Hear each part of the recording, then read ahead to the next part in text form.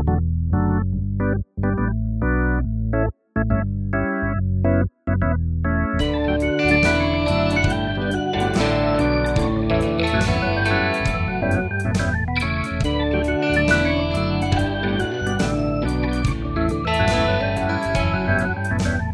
and welcome to the 90 Minutes or Less Film Fest. My name is Sam Clements and this is the podcast that celebrates films with a 90-minute or less runtime. In each episode, a guest will select a film and join me to add to our ongoing fictional film festival. Usually. Today, we are joined by writer and director Edgar Wright for an end-of-year special podcast. Welcome, Edgar. Thanks for having me. It's been a long time coming. Yeah, we've had a sort of few chats on and off, and I know, actually, that you are a big fan of an under 90-minute film. I am. For the record, we should say that both of us are recording this after going to our respective office Christmas parties last night. So maybe doing a podcast at 9 a.m. was a bad idea. We'll see how it goes. But if there's any pauses or brain farts or I mean, I am an a lot anyway. So if there's more than that than usual, I just want to apologize in advance. But to answer your question, I am a fan of the 90-minute movie, and I was thinking about it because we'll get to it at the end when you asked me about doing this, and then it came to the idea of doing a list of things you'd seen this year. I looked through and I saw that I'd seen an enormous amount of great 90-minute movies, and then I thought, there's a reason for this. Is that I have a lot of films at home. Like I have quite a sizable library of DVDs and Blu-rays, and I guess especially during the pandemic, I started, blind buying things that I think I ought to see. So there's a big pile of those, and usually they are sometimes if I have a little stack of things to watch, I'll stack them in duration order, because then to my, just by hand, it's this is the 90-minute pile. These ones over here on the far right of this shelf, those are all 3 hours plus. So, out one is going to have to wait until a very long day when I've got 10 hours to spare. But I could watch this. And so I hate to say it. Well, no, maybe this is a good thing. At home, at least, the cinema is a separate thing. At home, at least, if it's something where I think, I have 2 hours free, I could knock off a 90-minute movie right now. So I do I guess I've gravitated towards a lot of these shorter films, just in terms of efficiency during the day, or watching something, or I might be at home on my own thinking, well, my girlfriend's out at this dinner and she'll be back in a couple of hours. So why don't I knock off one of these 90-minute movies? So there's been a lot of that, I will admit.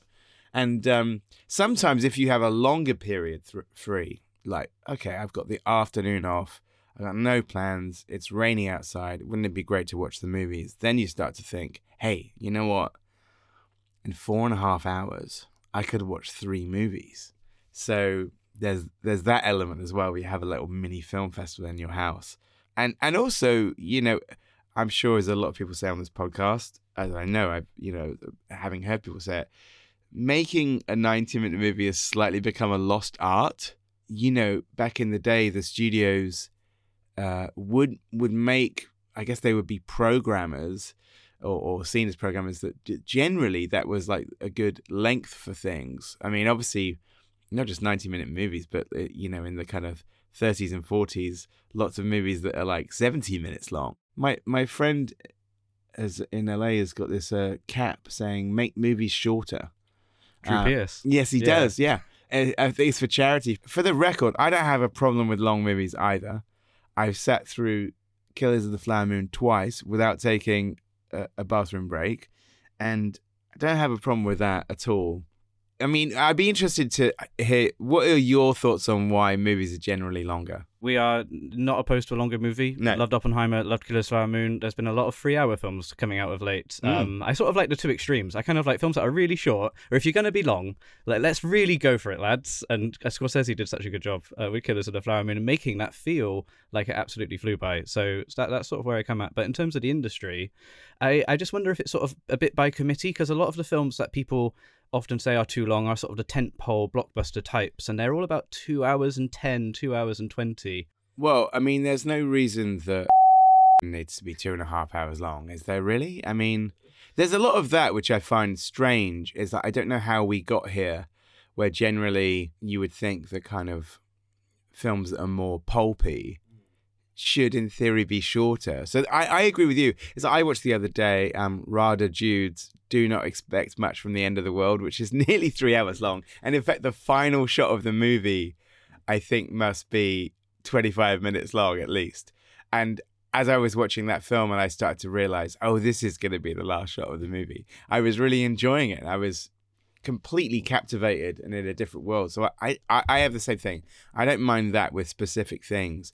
I think to me, it's more the thing of why some of the franchise movies are as long as they are. They're often sort of the 7th or 8th installment in something, and they're still 2.5 hours long. Like, I mean, we get it, guys. And actually, it'd be quite bold for a superhero film or an action movie to be 90 minutes or less. I mean, wasn't even, I might be wrong, but I feel like even Scream 6 was over 2 hours long. Yeah, I think it was like 2 hours and 10 or something. I mean, come on, guys. Like, we've already seen like a 90-minute version of this film. Yeah. So I find that a bit baffling. In a weird way, back in the day, franchise installments would get shorter. Do you know what I mean? Because they you don't actually have to tell as much story. You can get straight to the good stuff. So I find that particularly strange. Agreed. And I do miss those sort of, like the Death Wish sequels were under 90 minutes. Halloween's got a few under 90 minutes. Oh, yeah. Like people, those stuff, that's good. An 85-minute horror or something. That's superb. But yeah, if someone could, whoever's listening, if you could just sort of commission some under 90-minute franchise films, we'd love to cover them on this podcast. I have a theory about film length, though, because I get asked about it all the time as a director. And one of my theories is that the sort of spread in length, I think, might be connected with digital editing. Mm-hmm. Because on the Avid now, most directors, myself included, you can sort of really edit your film in a very slick way before it even goes to the mixing stage or, gets graded. So I think what happens, and this is just a theory, is the directors fall in love with their cuts. And then I think in the day when people used to edit on film, if you took a scene out, it was unlikely to come back in. They would say, we need to get rid of a scene from this film. And then the editor would literally lop out like 10 minutes of the movie. I think now people fiddle a lot with cuts. And so you get lots of different versions. And certainly I've done that. I've had things where even in an attempt to cut something down, sometimes the thing that will stop me is a continuity error, thinking, well, we could cut out this scene, but then we'd have a massive continuity error.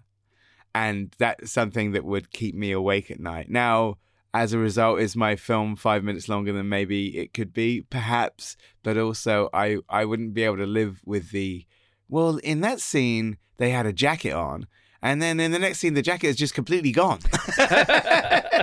So there are things like that. But so Shaun of the Dead is still my shortest. Well, actually, no. Shaun of the Dead is still my shortest 35mm feature. Fistful of Fingers is 78 minutes long. And on that particular movie, I had the opposite problem where the assemble edit of the film, and for people who don't know what the assemble edit is, that is literally, it's not even the first cut of the film. It's literally when you lay every shot end to end in order. Sometimes with some people's films, that might be like a 6-hour version. Fistful of Fingers, the assemble edit was 74 minutes long. That's as much material as we had. And I was sort of panicking a bit because what it meant is that, and this is a lesson I've learned since, is I couldn't tighten the film up that much. I couldn't make it as pacey as I wanted it to be because there was nothing to work with. And what happened was I wanted to reshoot some stuff or rather shoot some more stuff. And we couldn't really do it. We didn't have the money. It was the wrong time of year. Like now it was the winter and we've been shooting in the summer. So we did two things. Number one is that we made the opening credits and particularly the end credits really long. And number two, I inserted a scene in the dark where there's a scene where Graham Lowe, as the hero, blows out a campfire. And then him and his Native American mate, not a very convincing Native American, have a conversation in the dark, which goes on for 2 minutes. So I was just like, well, this is a way of like padding it out. So I had the opposite problem on that film, and I've never had that problem again. A film needs to be the length it needs to be for the story, and when you feel the length, it's because there's stuff in there you don't need for the story. So it is sort of a fine art, but it's nice when it naturally convalesces to be under 90 minutes, and you get a great story, and we have that tight runtime. Well, I'm always amazed by films that I watched in my youth that I feel like are so jam-packed with incident. I watched RoboCop again the other day, and that film is 100 minutes long, and I was like, wow, like, good luck on making that today. You know, like, it's amazing. And I think it's also just an economy of shooting and writing, and maybe in Hollywood films, at least, the sort of people have moved away from a concentration on craft in terms of writing. And I don't know. I mean, I think that's the thing. Say, keep going back to just because it is 2.5 hours long. It's sort of a thing where on those franchise movies, they have preordained set pieces that they've probably prevised and spent all the effects money on. And then they have all these sequences, and then they get to be longer than maybe they should be. And then, in a way, the running time is already somewhat preordained before they've even started shooting. And so it isn't something where, you know, and I know this happens as well, as people kind of look at a finished film and they say, well, we could cut that out, but that sequence costs $10 million. So I think that comes into it as well. But as a result, you end up with all these movies that I don't think those movies, and I'm sorry to keep picking on one particular one, let's just say generally, I don't think people will return to them as much. I think there's why a younger audience is getting into rep cinema is because there are already these gems that are really tight and like packed full of incident and do the job in like 90 minutes or 100 minutes. I don't think people will be returning to these franchise installments that are like 155 minutes long. Like, it's just such a commitment. You watch them once and maybe you've forgotten about them by the time you got back to your car. But I don't think people will be returning to them. Well, I've noticed for the course of doing this podcast, doing it for 5 years now, and, you know, very much film focused, but I've noticed some listeners saying like, oh yeah, this film's really good and it's only a bit longer than an episode of Stranger Things. Or it's only a bit, because like TV has just also got longer and longer and longer, and some episodes of TV are almost 90 minutes now. The episodes become not uniform, as in they're all completely different lengths. And that's, you know, I think that's something obviously that's come with streaming that doesn't really matter anymore. Yeah. But, you know, give me a 22 episode of 30 Rock any day. Yeah. Like, where it crams in more jokes, more lines, more scenes than some other films do in 2.5 hours. Producer Louise, who edits this podcast, also edits TV shows, and like you have a 30-minute slot on the show, absolutely has to be 30 minutes or it messes up the schedule. And I know you with some of your TV work, you were on network TV, you would have had a runtime to hit with things like Spaced. Yeah, but then sometimes we get in trouble because I think on the BBC you had a bit more latitude with the half-hour slot, but you couldn't go over half an hour. But I think there's one episode of Spaced where we pushed it very far, as in I think it was like 27 minutes long, and Channel 4 were really mad at us that we wouldn't hand in something shorter, so they said, well, you don't get a trailer for next week then. And that was us having our wrist slapped. So I think there's one episode of Space which is maybe 27 minutes, and it might have been one of the final ones, or maybe it was episode 6 of the second series, but they penalized us by not letting us have a trailer. That's tough. I mean, the Young Ones, which is a BBC show, the original versions of that were over half an hour long. They were like 35 minutes long, which baffles me. Like, I don't know quite how they got away with a 35-minute show in a half-hour slot. I mean, it suits the Young Ones, though. If it was any show, it's great that it was that show. I think controversially later when they repeated them, they slashed out the 5 minutes. Oh. But I think they're probably all restored on DVD and streaming.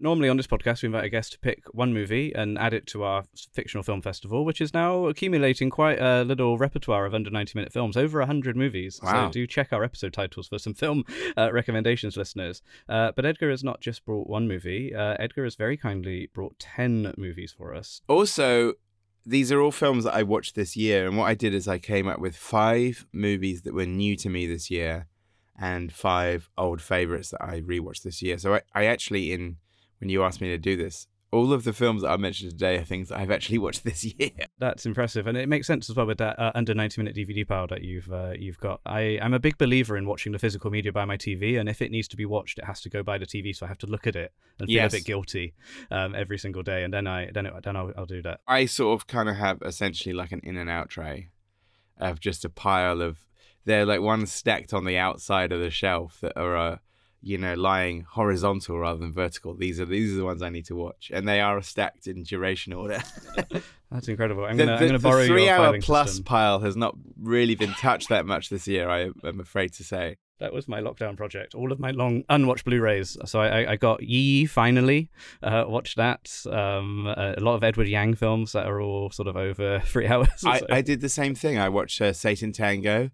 I watched the whole of Shoah in one day. I watched a lot of long films during the pandemic as well.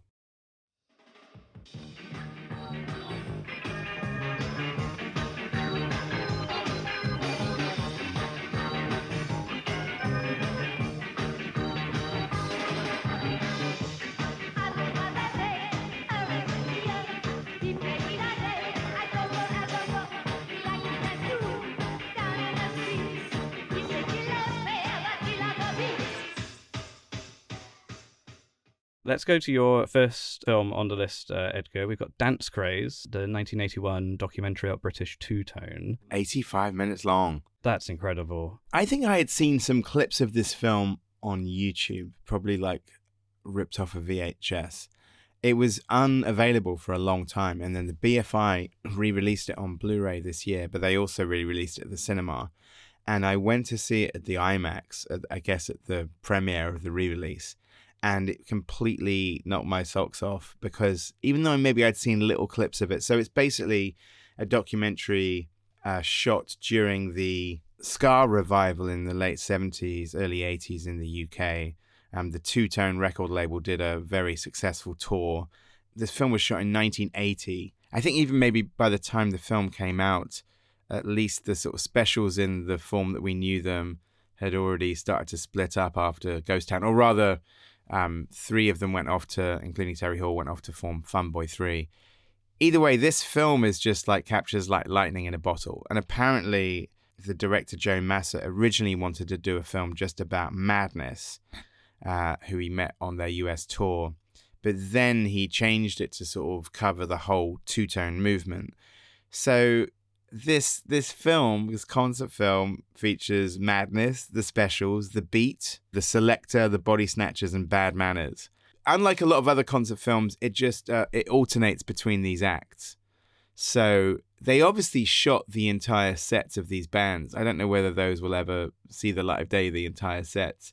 But it's really amazing watching it, because you run through like so many great songs. There's a point in the movie where in a row, like, it has so many great songs in it, but in a row, there's like Rock Steady by the Body Snatchers, Lip Up Fatty by Bad Manners, Madness by Madness, Too Much Too Young by the Specials, and On My Radio by the Selector, all in one run in the movie. So when I was watching it at the BFI IMAX, I was just dancing in my seat the entire time. It was impossible to kind of sit still in that room.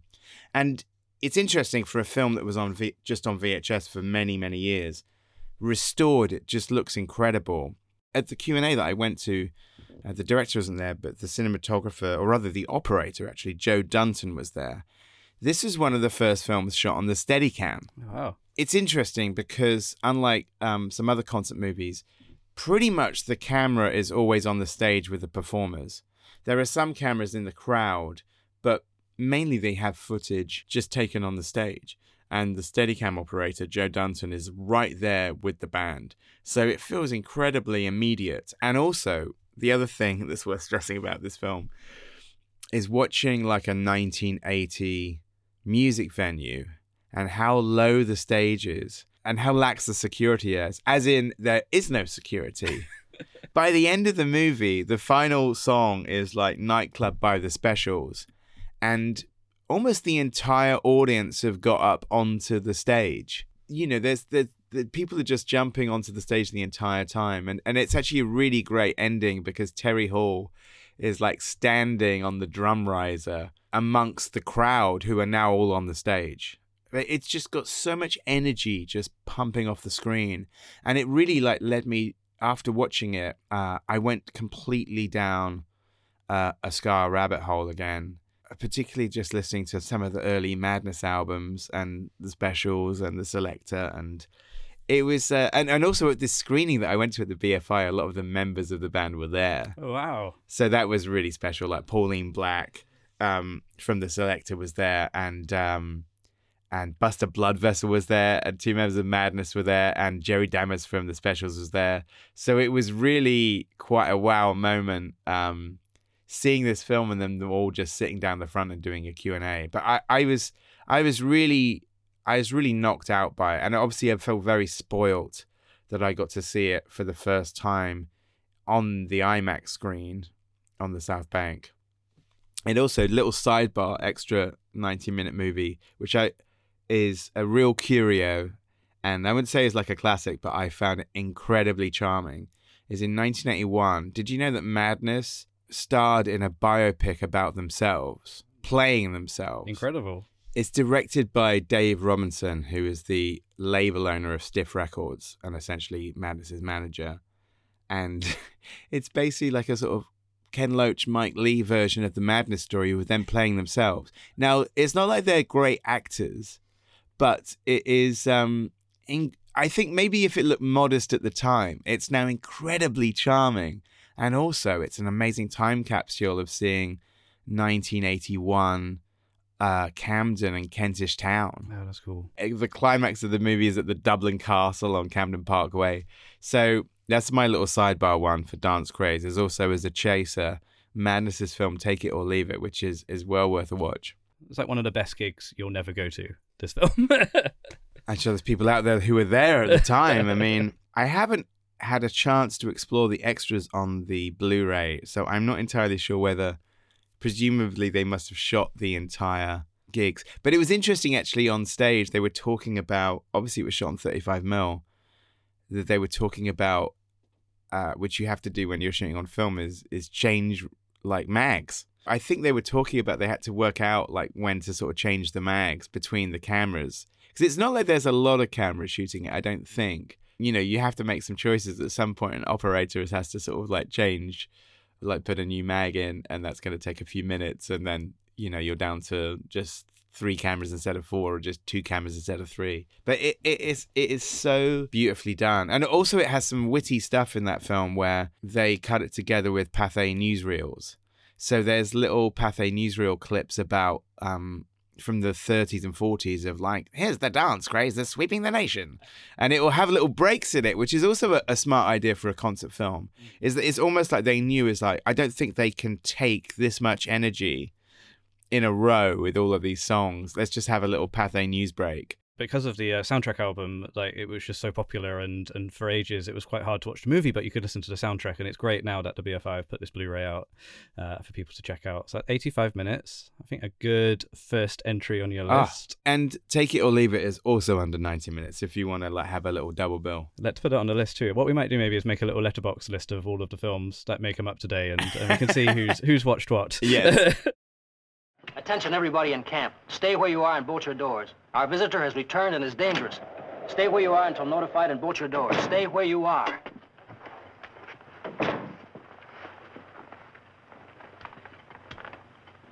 Oh. Easy, Doctor, easy. It'll be all right. What happened, Doctor? In the greenhouse, I was working. I couldn't see. Yeah. Then a blast of cold air, and I heard Olson scream. When I turned, the thing struck at me. Should we go to film number 2, which is a classic, The Thing from Another World? The Thing from Another World, from 1951, directed by Christian Nyby, and, depending on who you believe, Howard Hawks. Will come back to that. Some people put it as a Howard Hawks movie. I had seen it when I was a teenager. I think I saw it after the John Carpenter film. I was certainly very aware of it because I think I saw the John Carpenter film when I was maybe like 10 years old and was completely knocked out by it. And obviously, because it's a remake, I wanted to see the original. And I think I liked the original when I was a kid, but maybe because the John Carpenter one was fresh in my head, it didn't have as much impact on me. Now returning to it, and I don't think I'd seen it since I was a teenager, so returning to it, like, 30 years later more, I was really sort of taken with watching this one again, because obviously the John Carpenter film in its special effects is more advanced and does some things with the creature that the 50s one simply cannot do. But what's interesting, especially because there is the Howard Hawks, produced the film, and there's a lot of discussion and disagreement even amongst the cast and crew. Like, most people say that Christian Nyby did it, but Howard Hawks was a very strong influence on set, and some people say that Howard Hawks directed the whole thing. Is this sort of similar he said, she said element to the story of Poltergeist and Tobe Hooper and Steven Spielberg as to who exactly made that movie? But what's interesting about the Howard Hawks connection, even just as him as producer, I don't want to take away Christian Nyby's credit, even as a producer, what's interesting is that Howard Hawks was like a sort of a master of all trades in terms of, like, he has done classics in many different genres: film noir, screwball comedy, western. He could sort of do it all. And in this, like a horror sci-fi movie. But what's interesting, which I never really appreciated when I was a kid, because maybe I hadn't seen that many other Howard Hawks films, was the screwball, well, I wouldn't say screwball banter, but that fast dialogue is so rat-tat-tat, and there is a little screwball element in it in terms of which doesn't exist in the John Carpenter film, little will they won't they between Kenneth Tobey and Margaret Sheridan, which is absent from the Carpenter film. But the dialogue in it is so good, and again, this is an 87-minute film, but it packs in so much, and like a lot of films from that period where 30s, 40s, 50s, actors are just generally talking faster. Yeah. And the audience just has to keep up. And it was joyous. I think when I was a teenager, maybe with the John Carpenter one in my head, I hadn't really appreciated the character work and the great performances in this. The other thing as well, which now to look at it in context, and again, being older and understanding how films were made back then, it's worth saying about The Thing from Another World that the practical effects in it are really incredible. And there is a scene which, as a director, having done stunt scenes, made me recoil from the screen because it looks so dangerous. So there's a scene where they try and set the Thing, played by James Arness in a suit, they try and set the Thing on fire. And in trying to sort of burn the Thing, they end up sort of burning part of the base. And, it's a 50s film, so those fire effects are not faked. It's really happening. And it's not just the fact, I think The Thing from Another World in 1951 has the first full body burn of a stuntman in a suit. So there's that aspect to it. That's now a stunt that you've seen in many films, but I think this was the first one. But what is also shocking in that scene is how quickly the rest of the set goes up, and the actors are obviously, the real actors are not stuntmen, are in close proximity to the fire. And these are things in old movies where, like, they couldn't fake this stuff. They didn't have like visual effects to do the fire and the smoke. So it looks and feels really dangerous, and that in itself, I mean, obviously let's hope it was all safe and nobody got hurt, but it looks so exciting. It's so exciting. I mean, there's a couple of really great shocks in this movie. Sometimes in movies there's those little pockets of incredible 90 seconds where, like, as part of a set piece, is like everything in this little pocket of this film is like iconic and immediately burned onto your synapses, and that fire scene starts with this amazing shot of the door opening and the Thing in silhouette at the end of this cabin. It's just amazing. I mean, so this film, I mean, it was always great, and I remember even when the Carpenter one came out, critics were not necessarily on board. He had a lot of really vicious reviews for his film, which is now obviously considered a classic by all. And one of the things was people were saying it's not as good as the 50s one. And, you can see that there's an element to that in terms of what the 50s film can't exactly do the creature as described in Joseph Campbell's short story, but its character work and also just, as a sort of rollicking adventure, it's really great.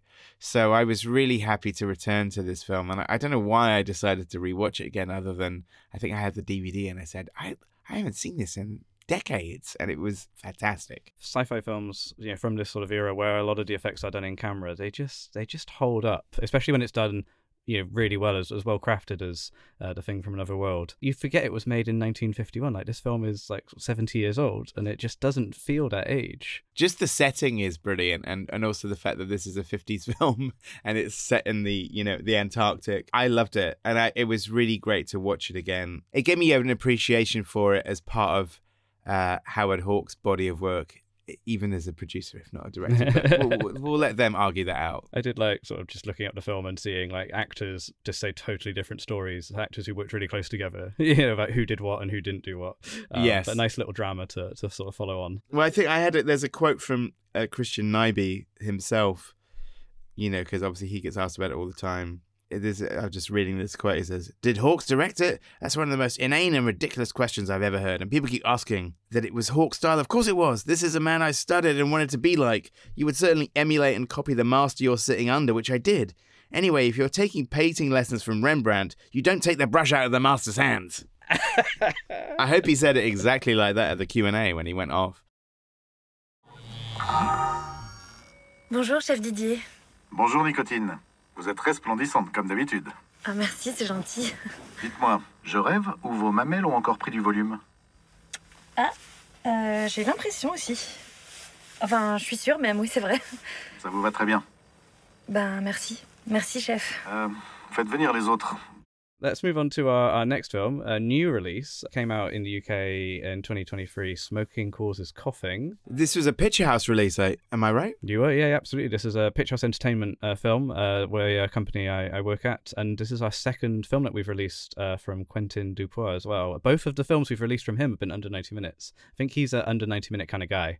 Well, I have to say that this film made me feel a bit behind the curve with Quentin Dupieux, who I haven't seen as much as I should have. And seeing this movie made me feel like a bit of a dum-dum for not sort of keeping up. That said, he is ridiculously prolific. Like, I feel like he's made 2 other movies since this one, right? Yep. Yeah, he makes about 2 a year, it seems.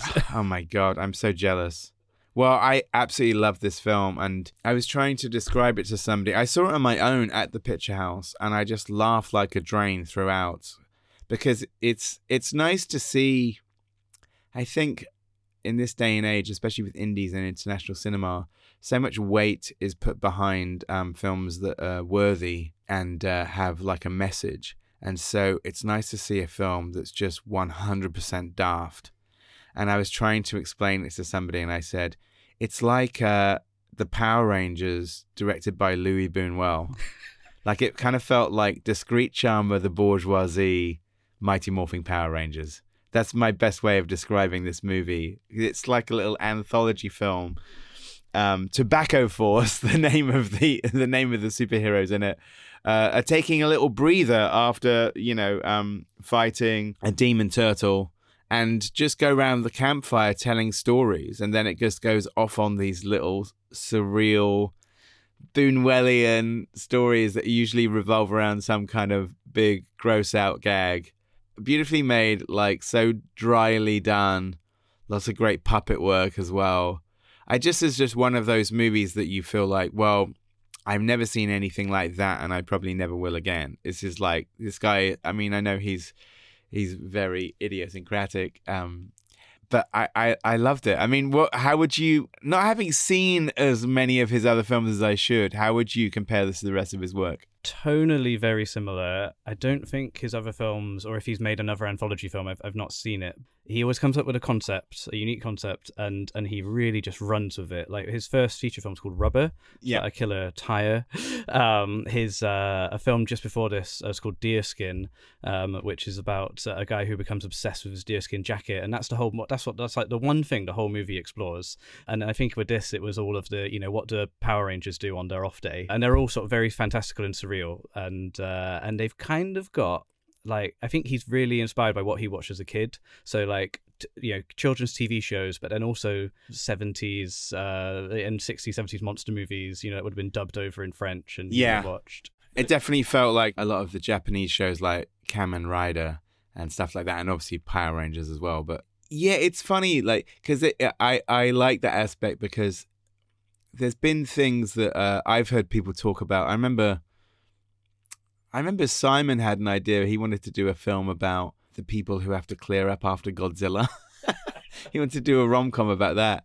And I thought that was. I think him and Jess were talking about it at one point. Now I'm going to say this on a podcast. People are going to ask Simon and Jess to make this film. It was called That Thing because it was basically they were like going to have a will they won't they fall back in love relationship, but they were two people who had to clean up after Godzilla. I thought that's a funny idea. And then separately, Quentin Tarantino once said about he wanted to do Mystery Train, but in a Godzilla movie. In Mystery Train, there's a song that's playing on the radio that links all the three films, and he had an idea of doing that, but Godzilla attacking was the thing that linked. And I said, oh, that's so funny. Simon and Jess have an idea that's similar to that.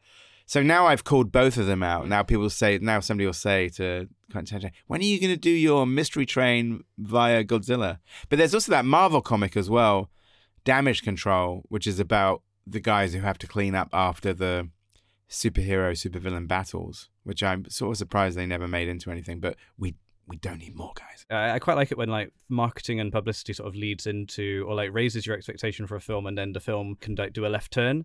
So all of the marketing really is the guys as Tobacco Force fighting the monster and the action sort of stuff. And then 15 minutes in, when they're at a retreat around a campfire telling personal stories, it's such a good surprise. Obviously, I've ruined it now for listeners, but no, that's the movie. But it's so good, and they're still dressed in their ridiculous. They're on a retreat, but they're still wearing like the lycra and the helmets and all of this sort of stuff. And then they tell these different stories, and it just lets Quentin Dupois like really just explore these again like wild concepts, but the ones where it's more of a short form idea, 10 minutes about one particular thing. What I love about it as well is that from the title and the poster, you would have no idea what the movie is, which I think is maybe a great thing about his films generally. I mean, I guess like with Rubber and Deerskin, it's more obvious what the premise of the movie is. I don't think from the poster where you have some French actors dressed like the Power Rangers and the title "Smoking Causes Coughing" would have any idea that it's actually like a surreal anthology film. That one still of them in their sort of Power Rangers costumes was so sort of intriguing, and I think that's the reason why Picture House acquired the film. We just saw that still, and it was a director we'd already released and loved working with. And like, what? I mean, that's incredible. Whatever it is going to be interesting. And then the film just really delivered on it. But we saw it at a buyer's screening, so at a festival. They're all quite dry. It's like people checking their cell phones all the time, like waiting to like see if they need to phone and make a deal. But and normally they're quite quiet, even for comedies. But that screening, people were howling. Like it just cut through, really sort of tickled people. And as soon as it sort of got quite funny and quite bloody, we knew we had to put an offer in. It's funny, as we'll see, there are other movies on this list that are international films, which are like funny and I mean, it's interesting because with film festivals, the general films that come out as prize winners are of a certain ilk and it can be great, but they're sort of usually film festivals will want to award something for its emotional heft and its themes. And so then when you get films like this that have nothing really on its mind other than making you howl, all credit to Quentin Dupois. Stacey, what are you doing?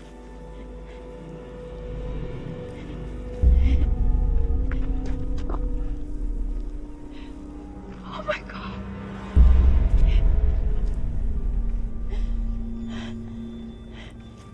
It's okay. It's okay. I just have to get this one out. Okay.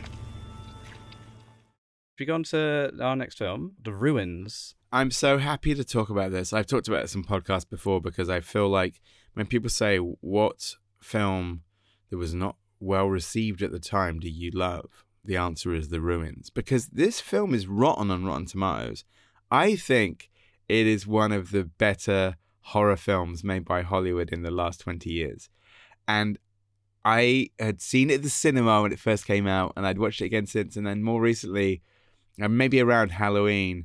And my girlfriend, I wouldn't say is a big horror fan, but she wanted to watch one, but she said, I don't want to watch an older one. Can we watch something more recent? And I gave her some options. I usually make her, like, she goes, make me a pile. And then I'll have to sell them to her.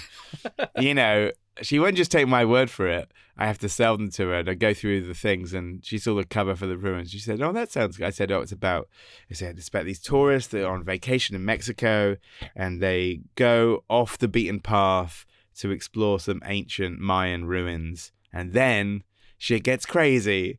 And my girlfriend absolutely loved it, which made me very, very happy because it's one of those movies. Have you seen The Ruins? I've not seen The Ruins. Okay. This is like one of the few ones on your list which I haven't seen. I highly recommend it. And I also recommend maybe, okay, I'm not going to spoil it then, but I guess it has a thing in it where it's one of those horror movies where you either have to go with the plot or not. I know that's probably true of many horror movies.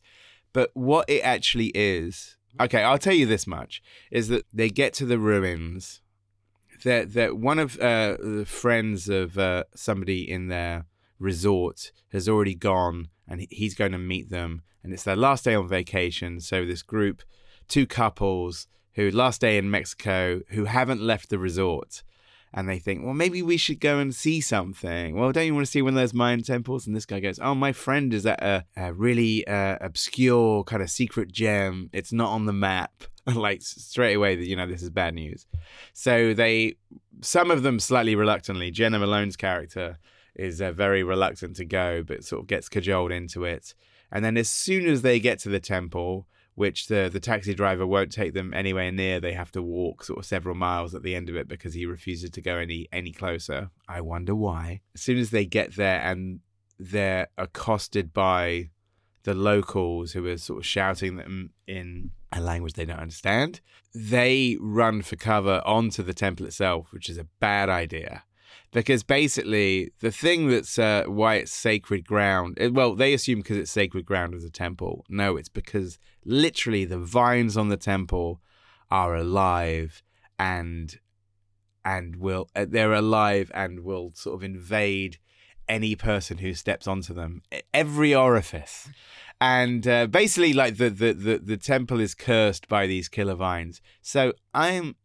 Listen, there's not too many great killer plant films out there, but this, for me, is the daddy. There's also, I'm not going to spoil this bit. I've told you the basic premise. So it is a killer plant movie. There is a moment in the film which is, to me, is like the thing, what people sometimes call it the dropout moment of the movie where something in the plot where you're either with it or you're not with it.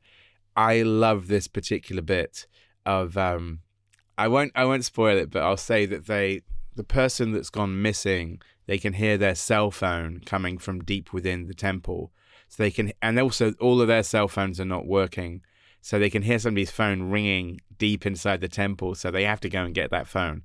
What happens when they get that phone is a work of genius. Oh, wow. And I absolutely love this movie. It's also interesting because it's 90 minutes long, dead on. If you have the DVD, it's obvious that in test screenings, they had different versions of how to end the movie. And on the DVD I have, it has like 3 alternate endings, one of which I wish they kept. The screenplay is written by Scott Smith, who also wrote the novel, who wrote A Simple Plan, the book which Sam Raimi's film was based on.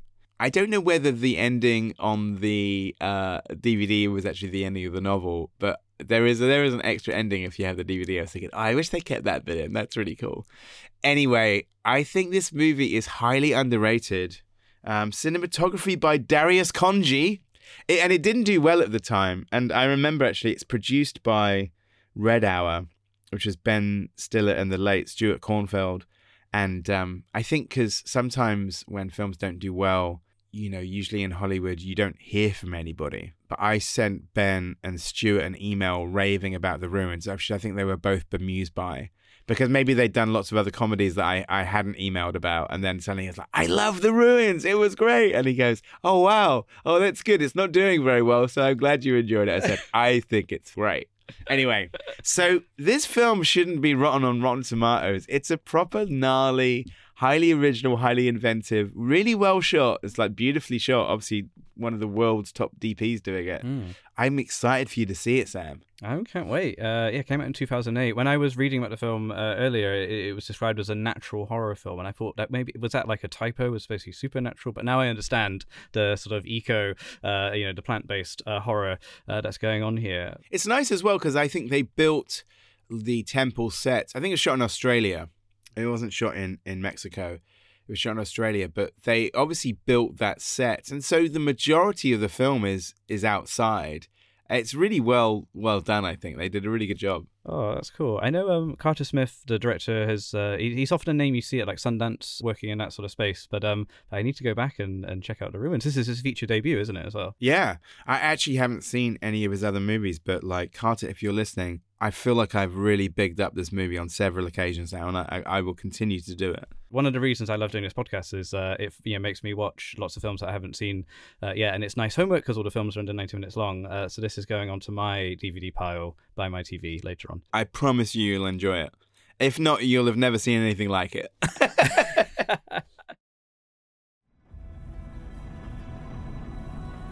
He fought in the Winter War. He lost his home and his family to the Russians. He became a ruthless, vengeful soldier who took orders from no one. The Finns, they gave up trying to discipline or control him. They just sent him out, alone, into the wilderness to hunt Russian patrols. He became a one-man death squad. Should we go to another film, a new one this time, Sisu? I felt like I need to apologize because the distributors of Sisu were trying to get me to watch it before it came out many times, and I was busy. And then I saw it later after it came out, and I feel bad that I didn't see it on the big screen, and I feel bad I didn't see it with an audience. And I feel bad that I didn't see it before it came out and couldn't have raved about it because I absolutely loved it. So my apologies to the distributors of Sisu for not watching it in time. I love this film, and maybe, I mean, you've interviewed the director. I mean, my takeaway from this, that was something that was really, I think, just in terms of talking about what I love about this film, and in stark contrast to what we're talking about with the bloated franchise installments, here's a film that's an hour short of that, which is just all incident and all action. And I guess it's a Finnish film. It's set kind of in Lapland in World War II, and it's about a old prospector who crosses paths with the Nazis, and they decide to steal his gold, and that's a big mistake. And basically, the rest of the film plays out like, even though it's it's a World War II Nazi film, I would say it almost plays out like Roadrunner. Like, this guy cannot be beaten. This guy cannot be outfoxed. It's just a pure pleasure to watch this old man up some Nazis for 90 minutes. What more could you want? It's a great structure, and it's got these different sort of chapter headings there, and it just sort of, it's almost like a different sort of sketch. How is he going to take them down in this chapter?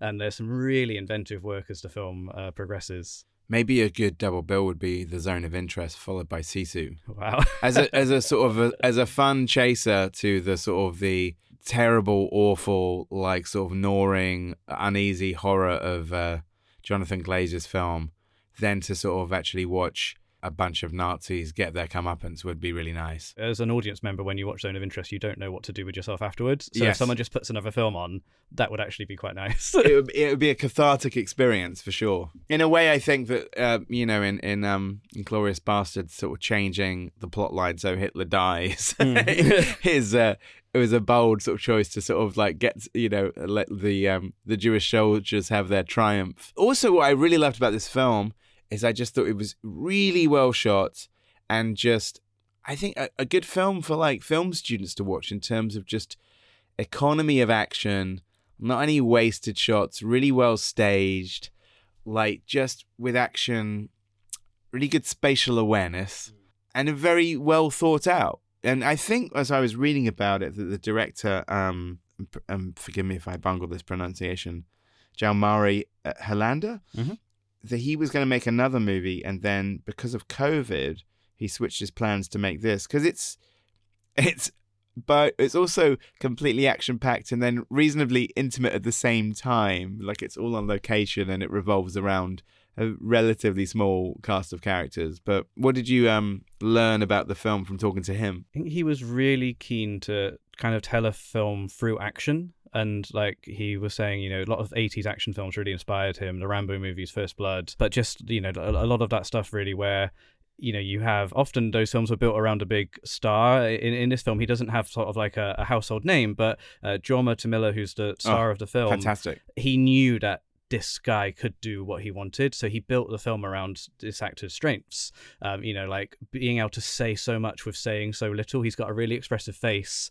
He's an older guy. He's got some like really interesting lines, and he knew he wanted to like shoot this guy's face without him saying so much words, and just put him in these different scenarios. So it was partially that he knew he had access to an amazing actor, and he just built the film around him, and he got to sort of lean into some of his 80s action fandom as well. Big year for action heroes in their late 50s, early 60s. Absolutely. This movie, John Wick Chapter 4, Mission true. Impossible Dead Reckoning. I think a double bill with John Wick Chapter 4 would be quite fun as well, actually. Two very different takes. One is 3 hours long, one is 90 minutes. Both pack in some really inventive action work. He said he also wanted to put sort of the Finnish World War II story on screen because... See, it's a big thing for people in Finland, but in terms of cinema, there aren't so many stories about it. So he just sort of wanted to sort of put their hand up and say, in Finland, we were doing stuff too. What is the definition of Sisu? So strength of will, determination, and perseverance. So it's lots of that, acting rationally in the face of adversity. He said it's very Finnish, sort of describes sort of a Finnish state of mind. Well, it's a strange thing because it's like, it's the perfect title for the film, and yet also it's a title that maybe is stopping some people who would love this film from seeing it because it doesn't scream off the page what it is. So I like the title, but it is that thing where I know lots of people who haven't seen this film yet that would absolutely love it. And it's funny because in a way it doesn't have like an action movie title. I don't think that's a negative, but it's just interesting in terms of I wonder what it's called in other territories where they go for a more blunt, in-your-face title. Do you like those, when you see an English language movie translated and released somewhere else? What would you call this film in it? What would be a different title for it? Is a prospector a minor, would you say that? Yeah. Minor Threat. Minor Threat, that would work. The Chinese title for Baby Driver was Extreme Bandit Car God. Which is pretty cool. The Chinese titles, I think, are some of the best. I learned recently that Austin Powers in China is called Ace Big Cheap Spy. Highly recommend Sisu, and yeah, this premiered at Toronto Film Festival in the midnight movie slot. And I think if you should it ever pop up at a rep program and it's like a late night screening, do make a beeline for it because I think seeing it sort of late at night with a crowd. Oh, I wish I'd seen it with a crowd. I'm embarrassed to say I saw it on the plane, and it made me feel such an idiot because the distributor had been saying, hey, would Mr. Wright like to see Sisu before it comes out? We can put it on at the cinema. And I was like, and I was busy, but next time it's on at the cinema at the Prince Charles or somewhere, I will go and see it and take a bunch of friends because it is a blast. Hello listeners, Sam here, just dropping a little intermission into this bumper end-of-year special podcast with the wonderful Edgar Wright. We're 5 films down, and there's 5 more bangers coming up after this message. We here at the 90 Min Film Fest are a completely independent podcast. We make the show for fun, in our spare time, all to spread the good word of under 90 minutes cinema. We intend to stay independent, but listeners, I'm asking for your support. If you like what you hear, and are able to, please consider leaving us a tip on our Ko-fi page. You can find us at kofi.com/90minfilmfest. That's ko-fi.com/90minfilmfest. You can leave us a one-off donation for as little as £3. It helps us cover the bills that come with running a podcast, such as hosting fees and equipment costs, all for less than the price of a cup of coffee. For more info, there's a link in our show notes. And don't worry at all if you're unable to donate, the fact that you're listening means the world to us. And if you listen on an app that allows ratings or reviews, such as Apple Podcasts or Spotify, we'd love it if you could leave a positive star rating or comment. They help others find our show and spread great under 90-minute film recommendations with even more people all across the globe. Don't forget to subscribe to our feed if you don't already. We've got a bunch of fantastic guests on the way in the coming weeks and months. Thank you for listening. Now, back to the show!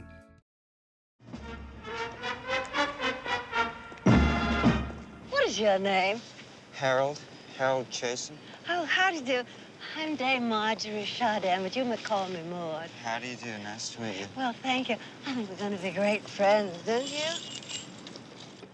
Okay, listeners, moving on to film number 5, another classic. We've got Harold and Maude. Yes, I've seen this many times. Although I don't think I'd seen it for a few years, and again, it is one of those films that I love this film, and I shared to my girlfriend who had never seen it, and she absolutely adored it, which is always a great feeling when somebody feels exactly the same way about the film. But again, you're reminded of, like, I think when I was watching it, even without this pod, I was thinking, wow, this movie's 90 minutes long. It's so tight. What's interesting about this film is that it nails a tone so like bang on in its like screenplay and its performances and the way it's shot and the use of music and the playing with the form. And so many people have been inspired by this movie. And I don't think, I mean, some of Hal Ashby's films are, I guess the other one that's like similar in the vein to this is Being There, in terms of like the kind of sense of mischief about it. Some of the other Hal Ashby films are a little different. I said Hal Hartley there for a second. Another person who makes 90-minute movies. But what I just adore about this is I think it tonally at the time, people didn't really know what to do with it. And it was famously not successful when it first came out. Paramount didn't really know how to market it. Apparently, when it was first marketed, it had a sort of text-only poster that didn't really like make any sense. And so this is one of the films that I think really, the term cult movie is overused, but I think this was a genuine cult movie. It was one of the movies mentioned in Danny Peary's first volume of cult movies, because it did over the 70s build up a following through rep screenings. Danny Peary says that as a runaway cult favorite, most memorably in Minneapolis, residents actually picketed the Westgate Theater and tried to get the management to replace the picture after a consecutive 3-year run.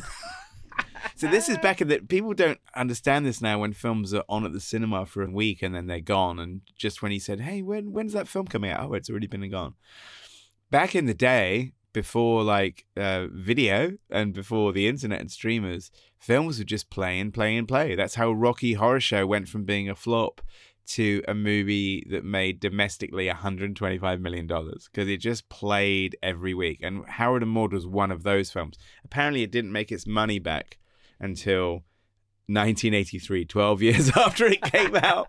But what's amazing to me, given that at the time nobody knew what to make of it, didn't know how to market it, it took a while to find its audience, I feel like now so many people have done the Harold and Maude thing in indie movies and in TV and just in comedy in general. Just this particular, how would you describe the style of Harold and Maude? What I love is how like the performances are so good, and the actors, they're really fully committed. They are taking these roles really seriously, and they deliver things in a really sort of deadpan way. But it's that dark humor which I think really punches through, because it's a surreal sort of story. But they are fully committed to those roles. Bud Cort and Ruth Gordon. I guess in a way, when it was coming out, I'm sure the reason that they made it is that it is a more twisted version of The Graduate, in a way of, you have this disaffected young man having an affair with an older woman. Obviously, it goes a lot further than The Graduate. Same studio, I think. Maybe I think Graduate is Paramount as well. But what I love about it is obviously Hal Ashby's style. This is his first movie, and it's so beautifully made. Like the opening shot alone is just perfect. And I think maybe when I'd seen this as a teenager or in my 20s, I'd enjoyed it for the sort of sense of humor and the fake suicides and Bud Cort's performance and Ruth Gordon's performance and the Cat Stevens soundtrack and all that. But I think watching it now, I just started to really appreciate how beautifully crafted it is. Look at that first shot of the movie where Harold comes into shot and you don't see his face until, he hangs himself. Also, another thing about this movie that I feel like people don't talk about enough is, in the canon of great looks to camera, breaking the fourth wall, I think Harold and Maude has one of the all-timers. When, after one of the fake suicides, when the date runs screaming from the house, like Bud Cort does this really slow, like devilish look to camera, and it's just perfect. I mean, it's even interesting that I think there's many people that have been inspired by Hal Ashby and this film. You could point to straight away Alexander Payne, like Wes Anderson, many others. It's just an incredibly influential film. I mean, so much so, I really loved The Holdovers, Alexander Payne's new movie. And yet, I did think when they used the same Cat Stevens song from Howard and Maude, it's like, you can't just use The Wind, can you? You can, but like, and I love that film. I thought it was great. But I think what's interesting, and I was at Glastonbury this year, and Cat Stevens performed, and I think because Cat Stevens hadn't performed for a very long time, he was in fine fettle. His voice was just amazing. But he came out, and the first thing he sang was "The Wind," which is the first song in Howard and Maude, and I was just so sort of blown away by just the fact that Cat Stevens is on stage. Like, I can't believe I'm listening to Cat Stevens in 2023 sing "The Wind," 52 years after Howard and Maude. That's why the film feels so fresh still, because it has inspired maybe more contemporary filmmakers there, and you sort of see little bits. For me, it's all about that sort of the deadpan kind of performance and just sort of that dark undertone throughout the film. But you're right, it looks great. I love the location work in this film. Oh yeah, how they found these amazing houses and some of the exterior stuff. I also think it's got one of like the best endings in cinema. Yes, obviously a great song over the end as well, but just that ending of the film is sort of devastating and exciting and truly excellent. I don't want to say the ending just in case anyone hasn't seen it, but do highly recommend Harold and Maude, and yeah, the ending really, really stuck with me. It's just a classic. I mean, it's also I like any of these success stories of a film that comes out to sort of a muted response and baffled marketing executives at the studio, and goes on to be more famous than probably any of their hits of that year. I can't believe they're letting you guys start a fight club. No, they're not. We are not. What are you talking about? We're gonna do it. We're doing it. PJ, I wasn't being serious. Josie, did you see the way that Isabel and Brittany were looking at us? Also, you heard the announcements. Girls are terrified. It's perfect. They need this. Okay, no, they need, like, mace, maybe. We can't do that, okay? We'd be misleading them. Guys do that all the time, okay? That's the point of feminism. That's not the point of feminism. You also don't care about feminism. Your favorite show is Entourage. Should we move on to film number 4, which is Bottoms? Well, I'm late to the Emma Seligman party in the sense that I only watched Shiver Baby this year.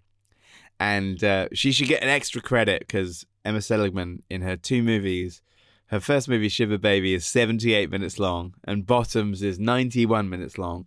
But Bottoms I picked Bottoms out of the 2. I like both of them. I love Shiver Baby as well, but just because Bottoms was this year.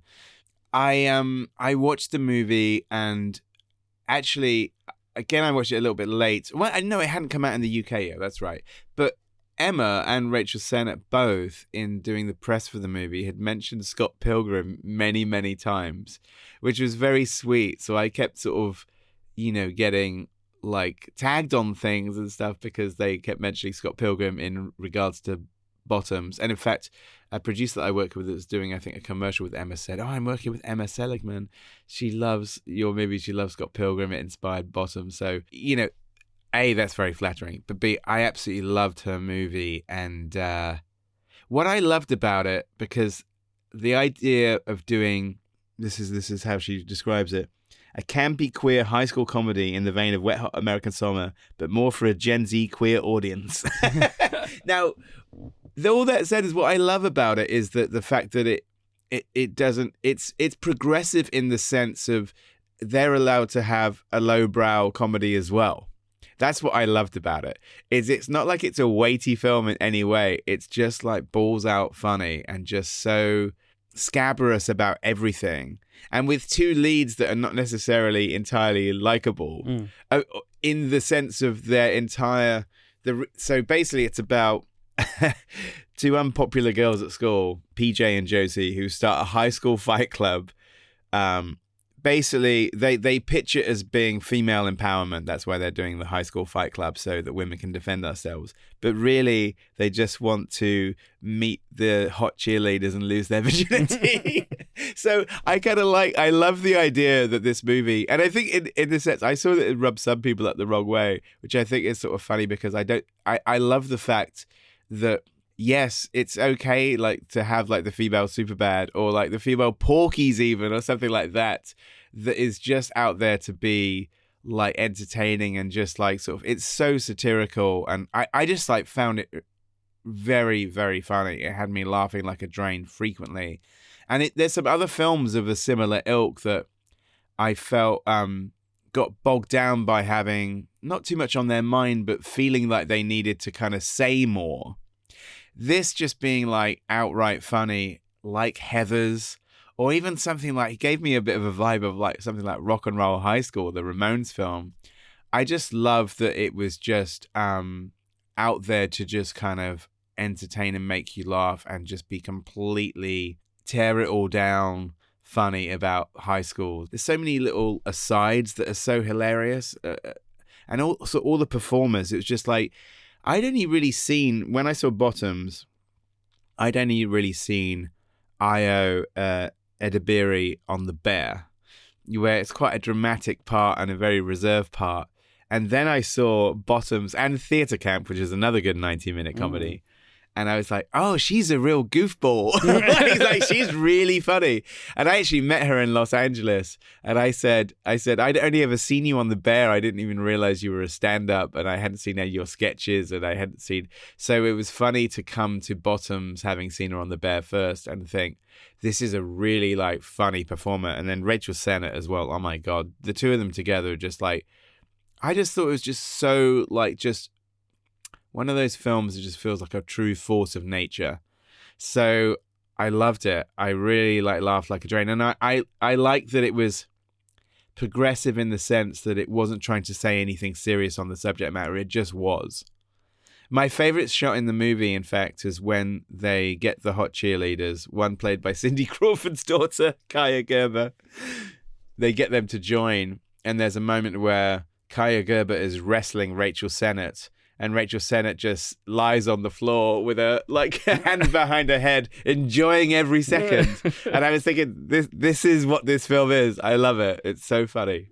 I love that this isn't a film striving for realism, but it is it's all about sort of getting its point across, and how the character groups are like clearly defined, a little bit like in Mean Girls and other sort of teen movies. You know, the jocks it's such a good portrayal of the jocks, these yes. guys who worship this idiot, and there's a really great moment towards the beginning where he gets bumped very gently by a car on his knee, and it's really over the top and all this sort of stuff. And in the canteen they sort of sit like the Last Supper at the very sort of edge, and there's just lots of just really over the top or sort of heightened depictions of these high school tropes, but with this fresh, like the teen movie is something that's been around forever, but this feels very 2023, very fresh, but pays homage to all of these things that have come before it, and it just zips by. And it's interesting, when we made Scott Pilgrim, one of the things that was always a question from the studio in the making of the film and in the marketing is like, how can they just fight? And I was always like, well, it's like a musical. It's like, they're like musical numbers. It's like when the emotions become too much, they fight. I don't think we need to really explain it.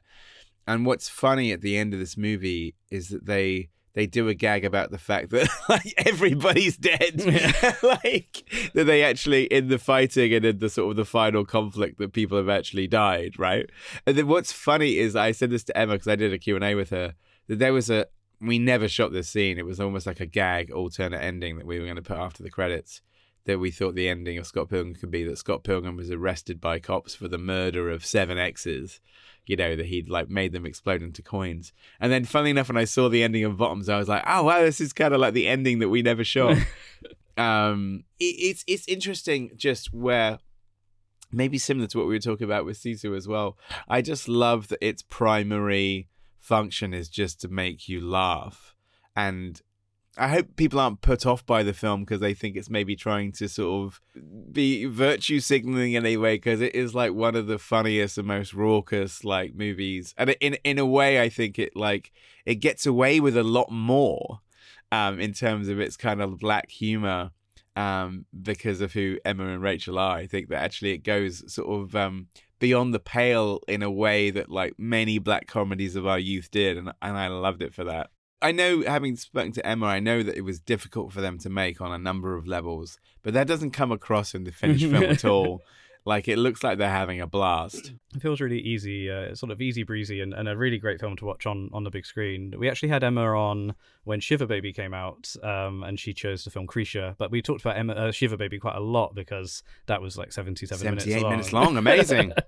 And this is, it's just, her bottom feels like a real handbrake turn, in terms of tone. But I love that we have these two films from Emma in only a couple of years. Yes. And I think in a way, maybe some people who love Shiva Baby and how grounded that was weren't expecting this big switch into something so sort of big and colourful and sort of poppy as Bottoms, but I loved it. I love them both. So to me, it just shows that she's incredibly versatile. I still can't get over the fact that 24 hours ago I was in an Egyptian tomb. I didn't know any of you wonderful people. And here I am now. I'm on the verge of a madcap Manhattan weekend. My God, you must really love this picture. Me? You've been here all day, and I've seen you here twice before. You mean me? Yes, you. This is the 5th time you're seeing this. Henry, come here, quickly.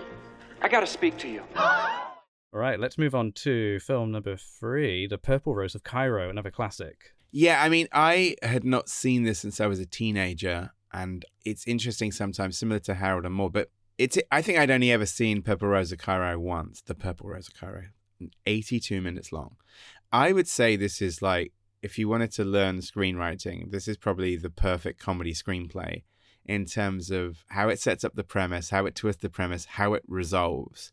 It is perfect. And I'd say, similar to something else we're about to talk about, I would call it a tragicomedy in a way. It is very funny, but it has such a gut punch ending. Let's forget what happened afterwards, but this is a time in 1985 where Woody Allen and Mia Farrow are working together. And let's say Mia Farrow is fantastic in the lead. The ending of this movie, I'm not going to spoil it, but the ending of this movie, many films since have attempted to do the same thing. Nothing has done it as well. It has one of the most perfect end shots of a film in terms of wrapping up the theme of the movie. I don't want to spoil it, but I do think when people talk about great final shots of the movie, there's a close-up on Mia Farrow, which I'm not going to spoil, but you've seen this shot in so many other films, but this is the perfect version of that shot and that scene and what it's trying to do. I just think it's like an absolutely perfect screenplay. The basic premise of the movie is it's set during the Great Depression, and Mia Farrow plays Celia, who's a sort of lonely, downtrodden waitress who seeks solace in cinema. Back in the days where during the Great Depression the cinema was the cheapest thing to do. Let's go back to those days. So, when in the Great Depression, cinemas would be full and sometimes people were watching things multiple times because, it's cheap and there's nowhere else to go. And also at the time in the Great Depression that the Hollywood films would be showing high society. So kind of people who were impoverished during the Great Depression and, like a working class blue collar audience would be going to watch these high society comedies and musicals about the ritziest apartments on Park Lane in New York. So Mia Farrow's character is going to see one of these very movies, like a 30s comedy called The Purple Rose of Cairo. And because her life is so depressing in her work and in her horrible marriage to Danny Aiello, who is a complete scumbag of a husband in this film, she ends up watching The Purple Rose of Cairo over and over and over and over again, to the point where the character of Tom Baxter on the screen, played by Jeff Daniels, turns around and says, "Wow, you must really love this movie. You've seen it 10 times today." And then steps out of the screen to talk to Cecilia and then basically leaves the movie to go off on a romantic adventure with her. Now, when he leaves the movie, I'm not spoiling too much. This is all in the first 20 minutes. When he leaves the movie, the actors in The Purple Rose of Cairo cannot continue the scene. They're basically stranded there. This sets up a whole other subplot and amazing jokes. And something I think sometimes when you see a great surreal gag, an idea, maybe not similar to what we're talking about Quentin Dupieux or Louis Buñuel, where you have this idea for something and it's what can I do with this idea? he wrote a perfect screenplay around this premise of what if an actor left a movie and came into the real world. And the way that then that kind of twists later is because it's become a problem and they can't finish this film, or rather this performance of the movie cannot finish. The studio is called, and then they eventually get the actual actor, Gil Shepard, also played by Jeff Daniels, to come out and solve the problem by wooing her in real life and convincing Tom Baxter, the character, to go back into the film. Again, I'm not spoiling too much of the movie, but I just think this film is just a perfect bit of comedy writing.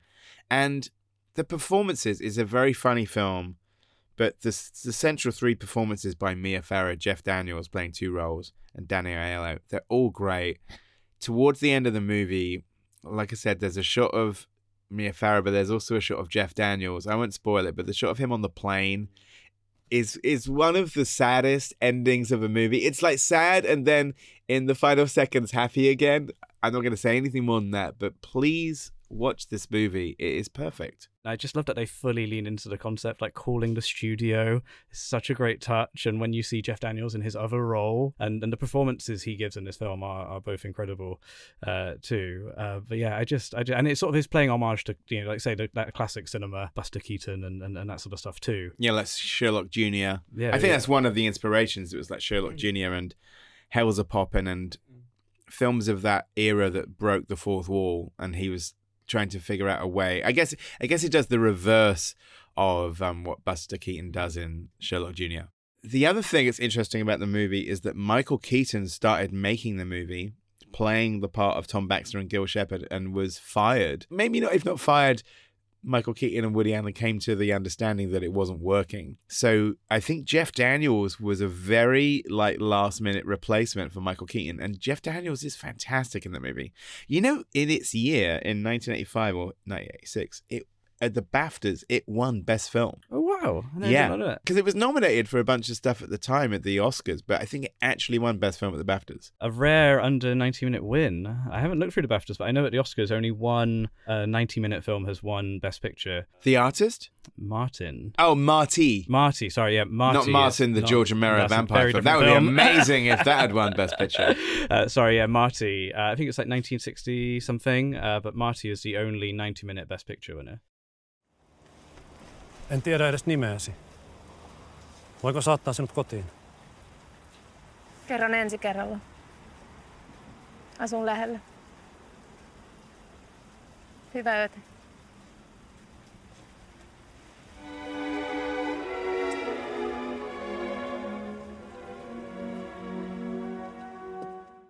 Well, let's move on to film number 2, another new release. We got Fallen Leaves. Well, this is, funny enough, following on from Purple Rosa Cairo, this is exactly the same running time, or maybe a minute shorter, 81 minutes. I saw this film this year, and I totally was knocked out by it. Again, I feel I'm confessing a lot. I haven't kept up with Aki Kaurismäki as much as I should, and I felt on watching this that I felt like, oh my God, I'm gonna have to just go back and watch all the great ones that I've missed. And it's funny, when I was watching this with my friends, at one point they said, oh, this is a bit like Wes Anderson. I said, this guy was around 10 years before. But this, I just felt it was almost like watching a Chaplin film, or it had a Chaplin-esque quality to it. It's about a single woman, Antsa, who lives and works in a supermarket in Helsinki. And then she meets, I'm going to get this name wrong, Holappa, who is equally lonely and borderline alcoholic or full alcoholic. And basically they, obviously from their first meeting, you want them to get together, but then adversity on a number of different levels, some pathetic and some enormous, keep getting in the way. And so I just loved how simple it was, and also, even though it's incredibly deadpan, how romantic it was. And you really, as an audience, just wanting these two to get their shit together, or rather him to get his shit together, and then be a couple. It's also worth, and this is, I guess, the case with a lot of Aki Kaurismäki films, it's present day, and yet a lot of the trappings of the movie are 70s, 80s. Because as soon as it started, again, my friend who was watching it with me said, it's this period. And I was like, well, it keeps mentioning the Ukraine war on the radio, so no. Something that Aki Kaurismäki does that's just beautiful is his color palette control is fantastic in every single shot. Usually it'll be something that's in the decor and something that the character is wearing like match. And there's so many beautiful shots where it's really been well thought out in terms of the color control and the color palette. I was reading that he doesn't do more than one take. Oh wow! Of anything, which makes sense with how the movie is. And also, what I love about it is it's getting a lot of end of year love, and I hope it makes the final 5 at the for international film. It's a great film about the human condition, and I think the reason that everybody loves it is because everybody can, has been there in some way. We've all had misconnections in love, and all like maybe thought about somebody that you could have been with, and maybe if things had gone differently that you would be with them. And so there's obviously so many things that you relate to in this extremely bone dry deadpan Finnish comedy that seems to be set in the early 80s, even though it's set in 2023. That said, I hope that just because it's a comedy, even though it has a lot more on its mind and it's so sort of human, I hope it cuts through, because usually at awards time, comedies are dismissed a little bit against weightier issues. I hope that doesn't happen with this film, because I think it's one of the most perfect films released in 2023. And perfectly packaged in 81 minutes long there. But yeah, it's really controlled. Like, I love the camera work in this film, like static shots. You're right, the color palette is so beautiful. And like, some amazing scenes in a cinema as well, like our previous film. Oh yes, absolutely. I mean, even the poster of Fallen Leaves is the couple, I'm going to mangle these pronunciations, Alma Poisti and Jussi Vatanen. I met him at the London Film Festival, and I hadn't seen the film yet, and now I wish I could go back in time and go up to him and say, I love your movie. She just got nominated at the Golden Globes for Best Actress, which was amazing. So I really like rooting for this film.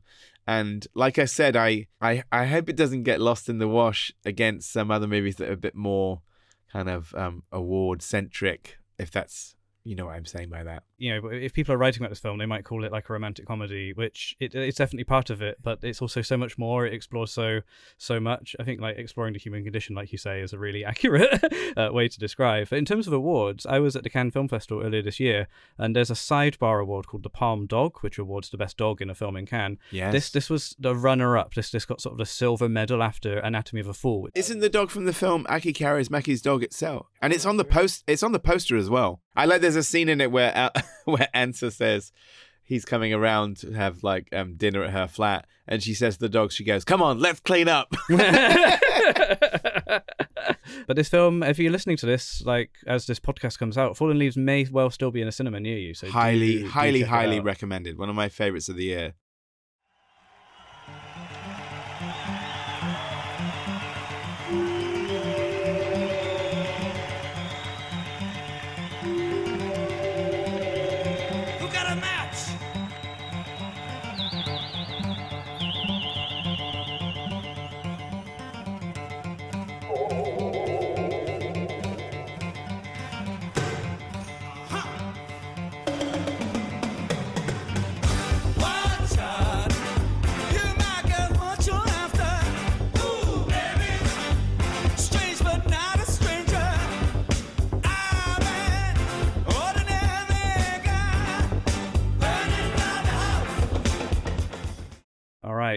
Edgar, it's the big one. Film number 1. Okay, so this is a film I've seen many times. I've seen it at the cinema before, but Stop Making Sense was re-released at the IMAX. And I saw this film for the first time on TV. I can't remember if it was on the BBC or Channel 4, but I definitely saw it on TV. Maybe it was on BBC 2, actually. Maybe it must have been 1987, if it was like 3 years after it came out. And I was really, really knocked out by it as a 13-year-old watching it. The conception of Stop Making Sense, of how formally interesting it is never not totally beguiling, because Jonathan Demme, the late Jonathan Demme, very sadly, constructed this film over 3 nights on tour actually 3 nights in one venue with Talking Heads at the Pantages Theatre in Hollywood. Got them to wear the same like outfits every day. So basically he got 3 days worth of footage and basically planned it out so as you've seen the film, it builds. So David Byrne comes on solo just with the acoustic guitar. Then Tina Weymouth joins him, and then Chris Frantz and Jerry Harrison, the other members, join him, and then several other world-class, galaxy-like class, like session. I mean, you can call them session musicians. I guess they're honorary members of Talking Heads, but just the most incredible band. So now, by the end of the film, or about halfway through, you've got kind of 10 musicians on stage. It's extraordinary, and I think Jonathan Demme, as far as I recall, had seen this show on tour and approached them and said, "You got to get this on film." I think Jonathan Demme was actually shooting a movie at the same time, or he was shooting reshoots for Swing Shift with Goldie Hawn and Kurt Russell, by all accounts an acrimonious production, and was kind of whizzing away at night to shoot Stop Making Sense. So the idea that he shot this movie whilst making a film during the day is mind-boggling to me. Like, I mean, that's the thing is, I think any concert movie, I did a concert movie of sorts in the sense of I shot the Sparks gig for my documentary. So the first time I'd ever done anything like that. And it was, it's a really interesting experience. But, Stop Making Sense is like the sort of the 24 karat version of any concert movie. But not in a way that it's stylish rather than flashy. It's incredibly stylish just because it makes choices. Usually a lot of other concert movies will just like blitz with like a zillion cameras, especially if it's a big band, and just get as many camera operators out there and just shoot the shit out of it. But what I love about Stop Making Sense is Jonathan Demme and his amazing crew, including incredible cinematography by Jordan Cronenweth, that they obviously thought out a plan of how they were going to do it. And also how it was going to develop over 90 minutes, that you don't get recurring coverage. They make the choice in some places to cover a song with only one setup. And they're switching kind of their angles to kind of make it interesting all the time. But it's not overly cutty. And it's just beautiful. I went to see it this time at the BFI IMAX. And I took, name drop alert, just because he's a music producer, Nigel Godrich came with me. And we were both like so blown away by it. It was like, I just want to watch it again right now.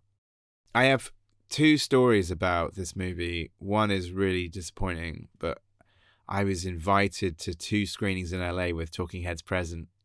That they had, A24 had a screening at Vidiots and they had a screening at the Aero in Los Angeles, and I got invites for both. I couldn't fly out, especially for it, and I was so bummed.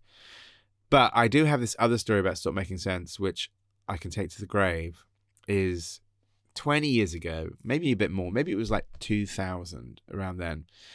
I saw in Time Out, when they used to have film listings, I miss them. I saw in Time Out, it said, Curzon Soho said, this is like 3:00 on a Friday afternoon, Stop Making Sense with intro by David Byrne. And my, immediately like ring that with a pen. It's like, wait, what? David Byrne is introducing Stop Making Sense at 3:00 in the afternoon at the Curzon Soho. I'm there. I call my friend who's also really into Talking Heads. Said, hey, David Byrne's going to be at the Curzon Soho on Friday, introducing Stop Making Sense. He goes, no way. So we buy tickets. We get down there early, thinking there'll be a crush. No, we go into the cinema, and this was back when the Curzon Soho, I think, was still one screen before it had been split up. We go into the cinema, and there's nobody in there. And we're there early. We sit down. There's nobody in there. And I'm thinking, well, this is weird. This must be a mistake. Then maybe a couple of other people come in. So but there's only about 10 people in like a 400-seater. So I think maybe I'm wrong. This can't be it, right? No, I'm right. The person from the Curzon comes out and says, here to introduce the film is David Byrne. So David Byrne comes out to 10 people. I mean, this is like an Artie Fufkin Spinal Tap incident where somebody fucked up. Or rather, maybe it's the fact it was 3:00 on a Friday afternoon. But David Byrne does the intro to 10 people. I mean, so to see it like that would never happen again, obviously. But I believe it was like he's actually here. And then also he did the intro. Anyway, we watched the movie. It's fantastic. A couple of days later, and don't think ill of me for my privilege, I was in fancy members club Soho House. This is in 2000. And at the bar is David Byrne. And I went up to him and said, "Oh, Mr. Byrne, I was at that screening of Stop Making Sense the other day." And he goes, "Oh." He goes, "How was it?" And I said, It's great. I mean, it's amazing." And he goes, "Oh, well, thanks for coming." I've met him again since, actually. And I didn't remind him of that. I was saying, "Hey, I was at that Stop Making Sense screening when there was only 10 people." But I don't know who, like, something happened with the marketing there. But I was actually... So I didn't see the film with talking heads this year, but I did see it with David Byrne and 9 other people. A more intimate experience. A very intimate experience. I think the film, because this is an amazing restoration and they've redone the sound, so watching it in IMAX, incredible. And if you're in a theatre with Atmos, like they're using all the channels, because when it was recorded in the 80s, I was reading that it was recorded, the sound was recorded digitally, and it's one of the first concert films where they had digital sound, so they had these like perfect masters still, like they've managed to preserve them. So groundbreaking stuff now, but it means that they can do a proper sort of 5.1 Dolby Atmos IMAX incredible mix. I mean, that's what's interesting. I mean, AI is not the way to say it because it's not technically the thing, but it's interesting with Get Back and also with the Beatles single, what they can do with modern technology to sort of do different things with sound. And, obviously they remixed kind of Stop Making Sense completely. It sounds incredible. I made me wonder when I heard that Beatles track, where they, rescued the John Lennon demo and made it less hissy. I thought, not that you need to, but I said, wouldn't it be amazing if somebody took a Marx Brothers film and took away that kind of hiss of the recording at the time so it sounded like it was brand spanking new? What would that sound like? Maybe that's a bad idea, but I did think about it. That'd be an interesting experiment, for sure. But yeah, this has always been one of my favorite films. I've only ever seen it on VHS or DVD or streaming, so this was the first year I got to see it at the cinema, and blew my mind. It isn't just the best concert film of all time, it's one of the best films of all time. I mean, that's not hyperbole, it's true. Absolutely. Interesting, on this podcast a few weeks ago, we also released an episode on True Stories, David Byrne's only directing credit, which he made just after Stop Making Sense. And I think Jonathan Demme was at least partially responsible for some, pushing him in the right direction and being a bit of a sounding board, if nothing else. I'd like to see that again. I saw that whenever it was first on TV in the 80s, and I haven't seen it since, but I was curious to revisit that one. There's a really nice Criterion Blu-ray I can recommend, and nice companion piece really, just because the music is so important in True Stories, as it is in Stop Making Sense, of course.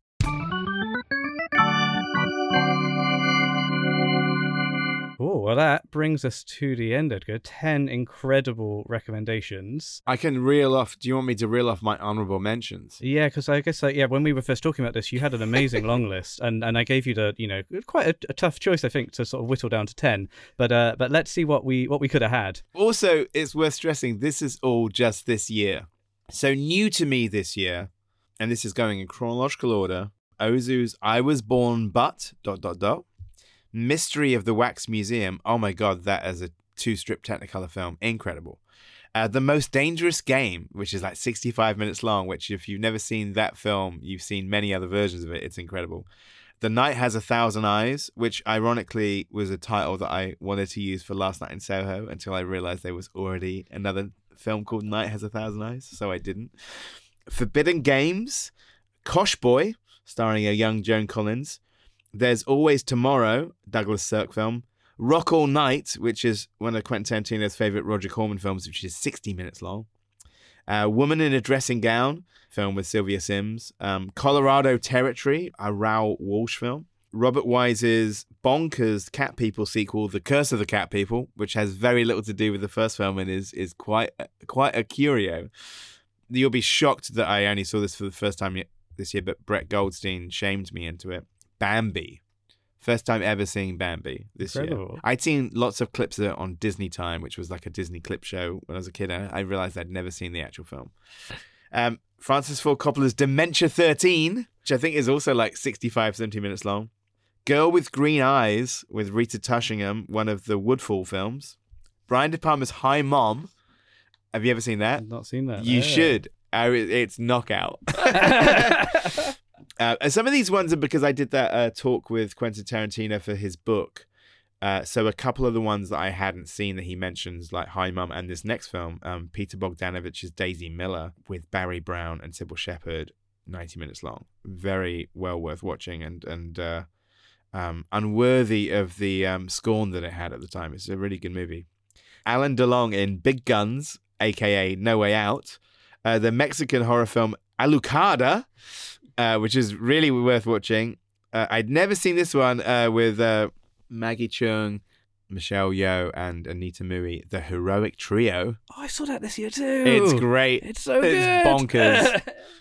Under the Skin, not the Jonathan Glazer one, the one with Samantha Morton, which is really worth watching. First-time director Karen Adler, who has never made another movie since, very sadly.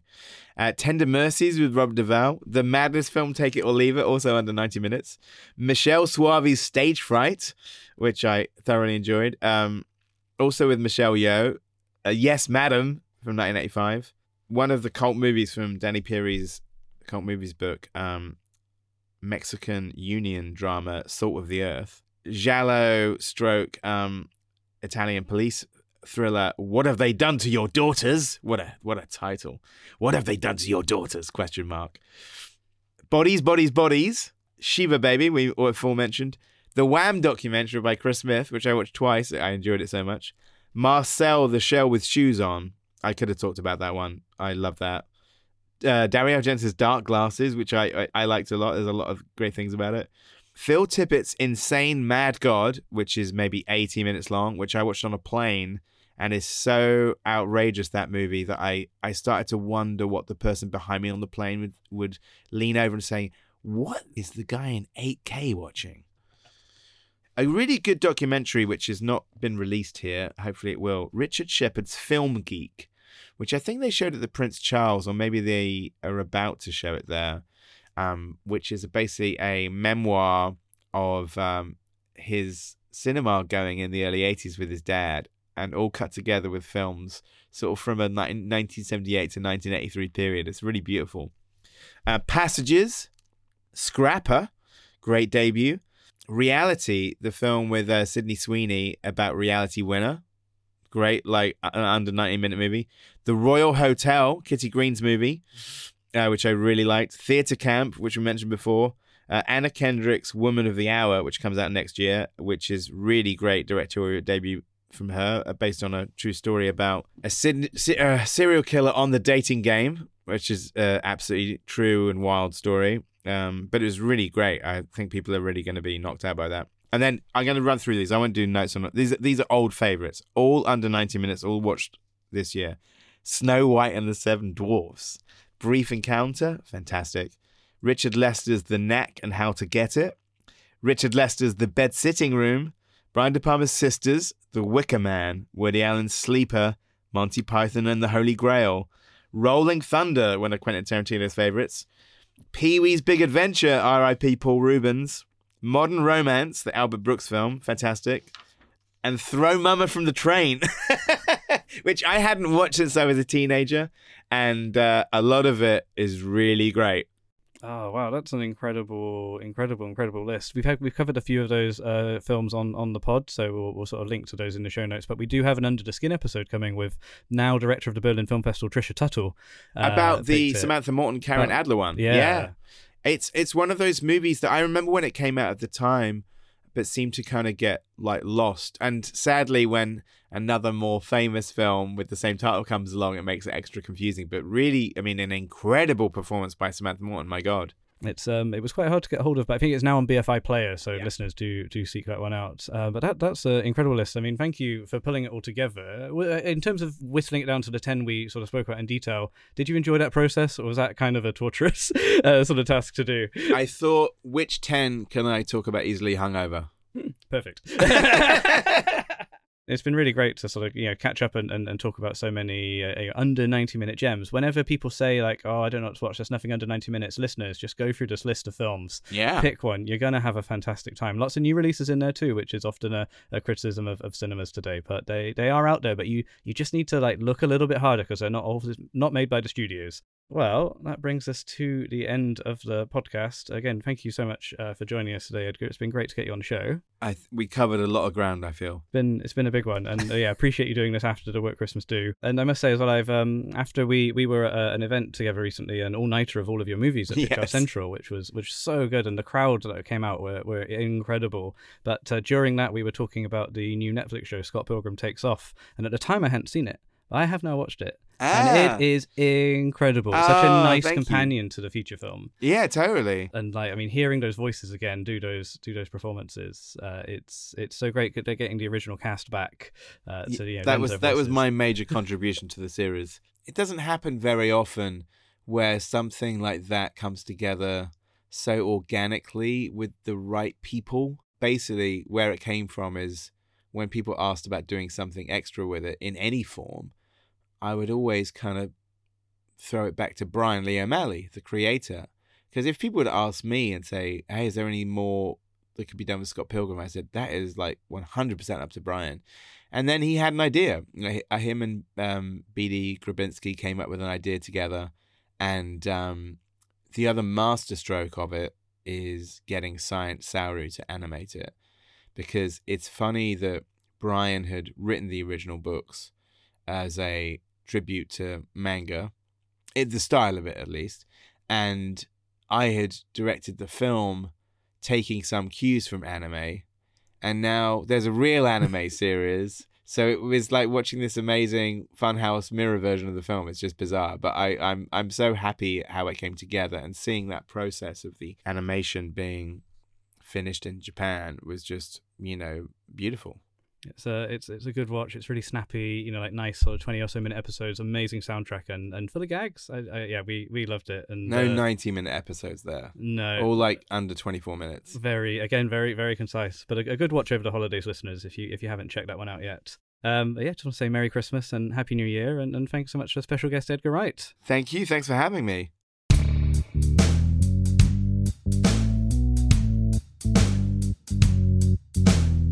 Thank you for listening. If you enjoyed the show, please subscribe on your podcatcher of choice so you'll never miss an episode.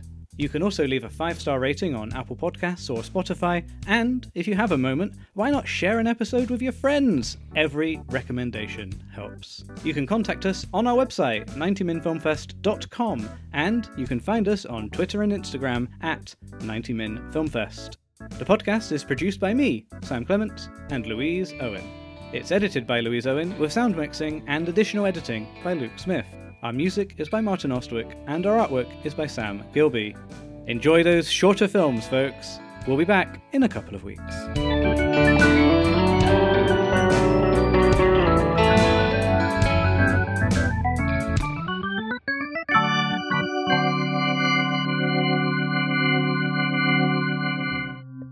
We're a proud member of the Stripped Media Network.